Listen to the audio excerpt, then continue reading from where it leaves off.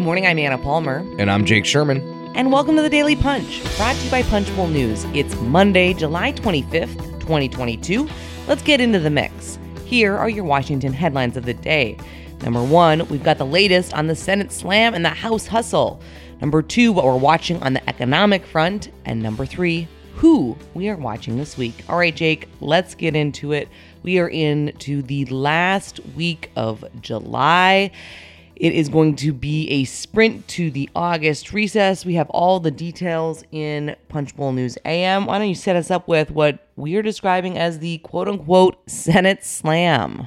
Yeah, I didn't come up with that, but that's not bad. Thank you, Prez. We might workshop it during this podcast. I mean, that might be a that might end up on the cutting room floor after today, but who cares?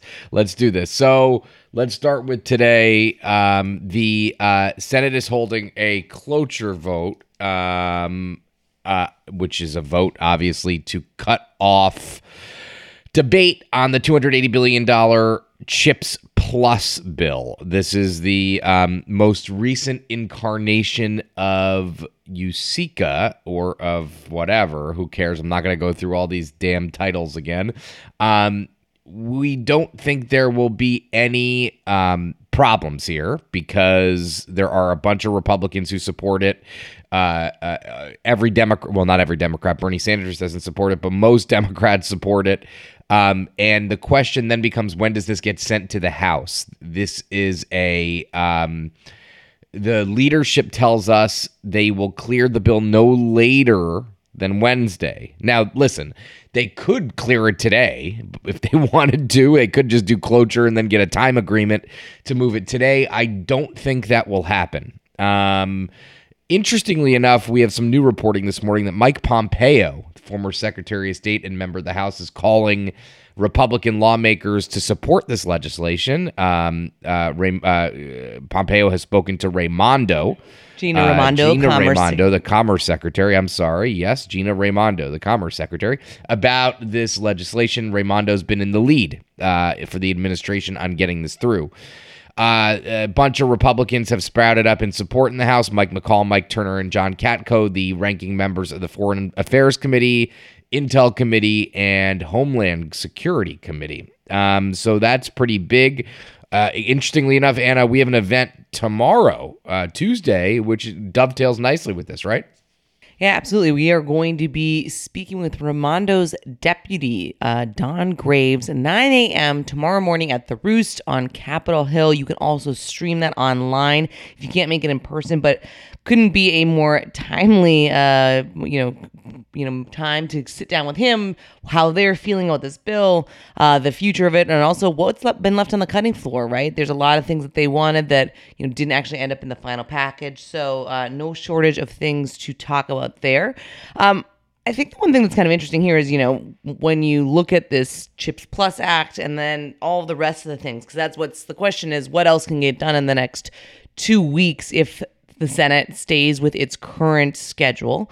And there's a slew of things. We don't need to go into all of them, but I mean, in great detail. But I think one of the things that has been very interesting to watch is this kind of question about whether or not the Senate is going to take up the same-sex marriage bill. 47 House Republicans, as we've talked about before on this podcast, supported that bill last week. It was a surprise to many just how widespread the support was in the House. And right now you have McConnell along with Senators Tammy Baldwin and Kyrsten Sinema, the Democrats from Wisconsin and Arizona, trying to figure out if they have 10 Republican votes to overcome an expected GOP filibuster. This is not something that was really on the radar here, but because it got that widespread support, there's now momentum to potentially do that, as well as two other outstanding issues, Jake, adding Sweden and Finland to NATO, and then the PACT Act, which would allow millions of veterans exposed to toxic substances during their military careers to receive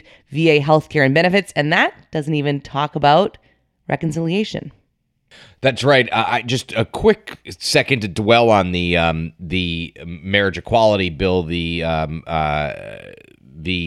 Right to Marriage or Respect for Marriage Act. I'm sorry. Huge surprise, as you note. This could be like a historic week for same-sex marriage in the United States out of almost nowhere. Which is, I think, important to just think about for a second. I mean, this is all because 47 House Republicans voted for the Respect for Marriage Act. Republican leadership didn't whip it. They treated it as what they call a vote of conscience, and this has led a bunch of Republicans in the Senate to support it, including Ron Johnson. We've heard he's expressed support. There's a core of about 4 people, including Roy Blunt, Susan Collins, Rob Portman, Lisa Murkowski, who have been who have said various versions of they would vote for it. And then in addition to that, we haven't heard from Mitch McConnell yet. So very interesting that this could be this all of a sudden historic week for same-sex marriage in the United States. Reconciliation, and I don't know what to say here. They got, once they clear this CHIPS bill, I imagine the focus is going to be much more intensively on reconciliation. They're already to the parliamentarian who's trying to figure out what would fly basically in reconciliation. They've stripped it down all the way to Medicare prescription drug negotiations and a 2-year extension of Obamacare subsidies. This is a far cry from what it was, a year ago or what they had initially envisioned. Republicans have challenged several provisions in reconciliation, including basically just whether they can include this stuff. And we expect to hear from her pretty soon, the parliamentarian. That's Elizabeth McDonough. And then you move to the House, where the House is just waiting on the CHIPS bill, which I anticipate they're going to be able to clear. It will be a bit white-knuckled because we all know the House is a mess. It's a 3-seat majority at the moment, but it's going to be a close vote, the CHIPS bill, and then they're going to wait for reconciliation, and they'll have to pass that. And then the gun safety bills, Anna. We have this police funding bill. We have assault weapons ban. This is going to be, and remember, the House is supposed to be done after this week. This is the last week in session for the House of Representatives. We anticipate they're not going to be able to finish CHIPS reconciliation and all this stuff this week. So if and when the Senate passes reconciliation, our base case is obviously that they will at some point. The House is going to have to come in and interrupt their August to get this thing through. Yeah, absolutely. I think the other thing, just as a backgrounder to note for our listeners, also happening this week, the America First Agenda Summit is this week at the Marriott Marquis in Washington. Former President Donald Trump is going to be speaking Tuesday afternoon. This will be Trump's first trip back to Washington since January 2021. A number of House and Senate Republicans will be there, including House Minority Leader Kevin McCarthy, but certainly the first time Trump will be in Washington, kind of with the backdrop of these powerful January 6th hearings that have been happening over the past several weeks. Let's move on to the number 2 story of the morning, Jake. A huge financial focus. It's a big week for the economy as the Fed readies to increase rates and the GDP is going to be announced on Thursday.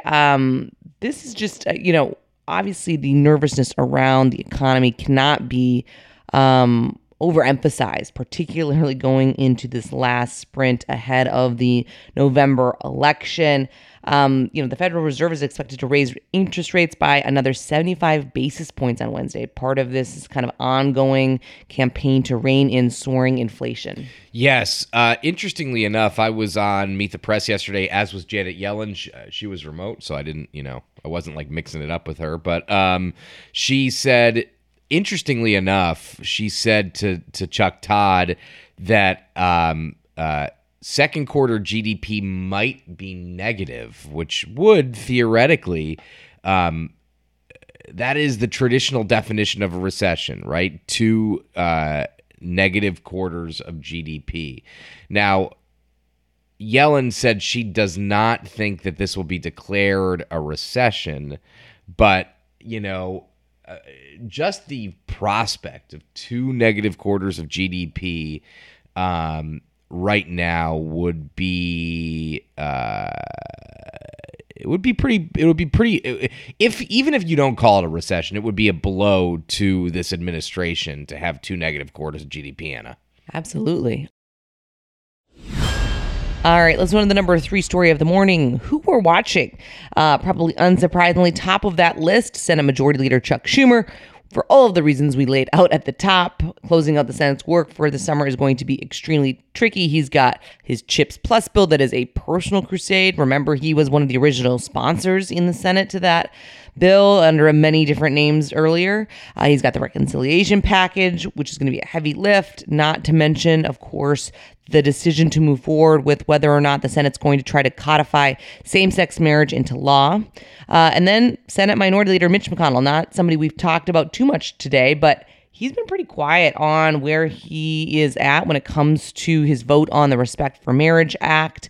And then, what does he do in terms of some of these other outstanding issues, as well as Sweden and Finland's accession to NATO before the August recess? Yeah, he's going to be for that. We don't know where he is on the marriage bill. That's something I am very interested in. I talked to him about it last week. He said he would address it when the bill moves closer to the Senate. That was before Schumer said he would take it up. So we anticipate he's going to have to say something. If not, I don't know when he'll say it. It doesn't. It's up to him when he says it. We're going to ask him. I'm definitely going to ask him this morning or this afternoon when he gets back into town. He has as we all know, he has he doesn't always answer when you want him to. So we'll have to see what he says. But of course, it's a historic vote. There's a lot of eyes on him to see what he does. Some of his closest allies are going to be voting yes. That's Rob Portman, Roy Blunt. So very, very interesting. All right. With that, thank you so much for listening. We hope you have a great week. Please share about the Daily Punch. It's the best way for folks to find out about us. And with that, have a great day and stay safe.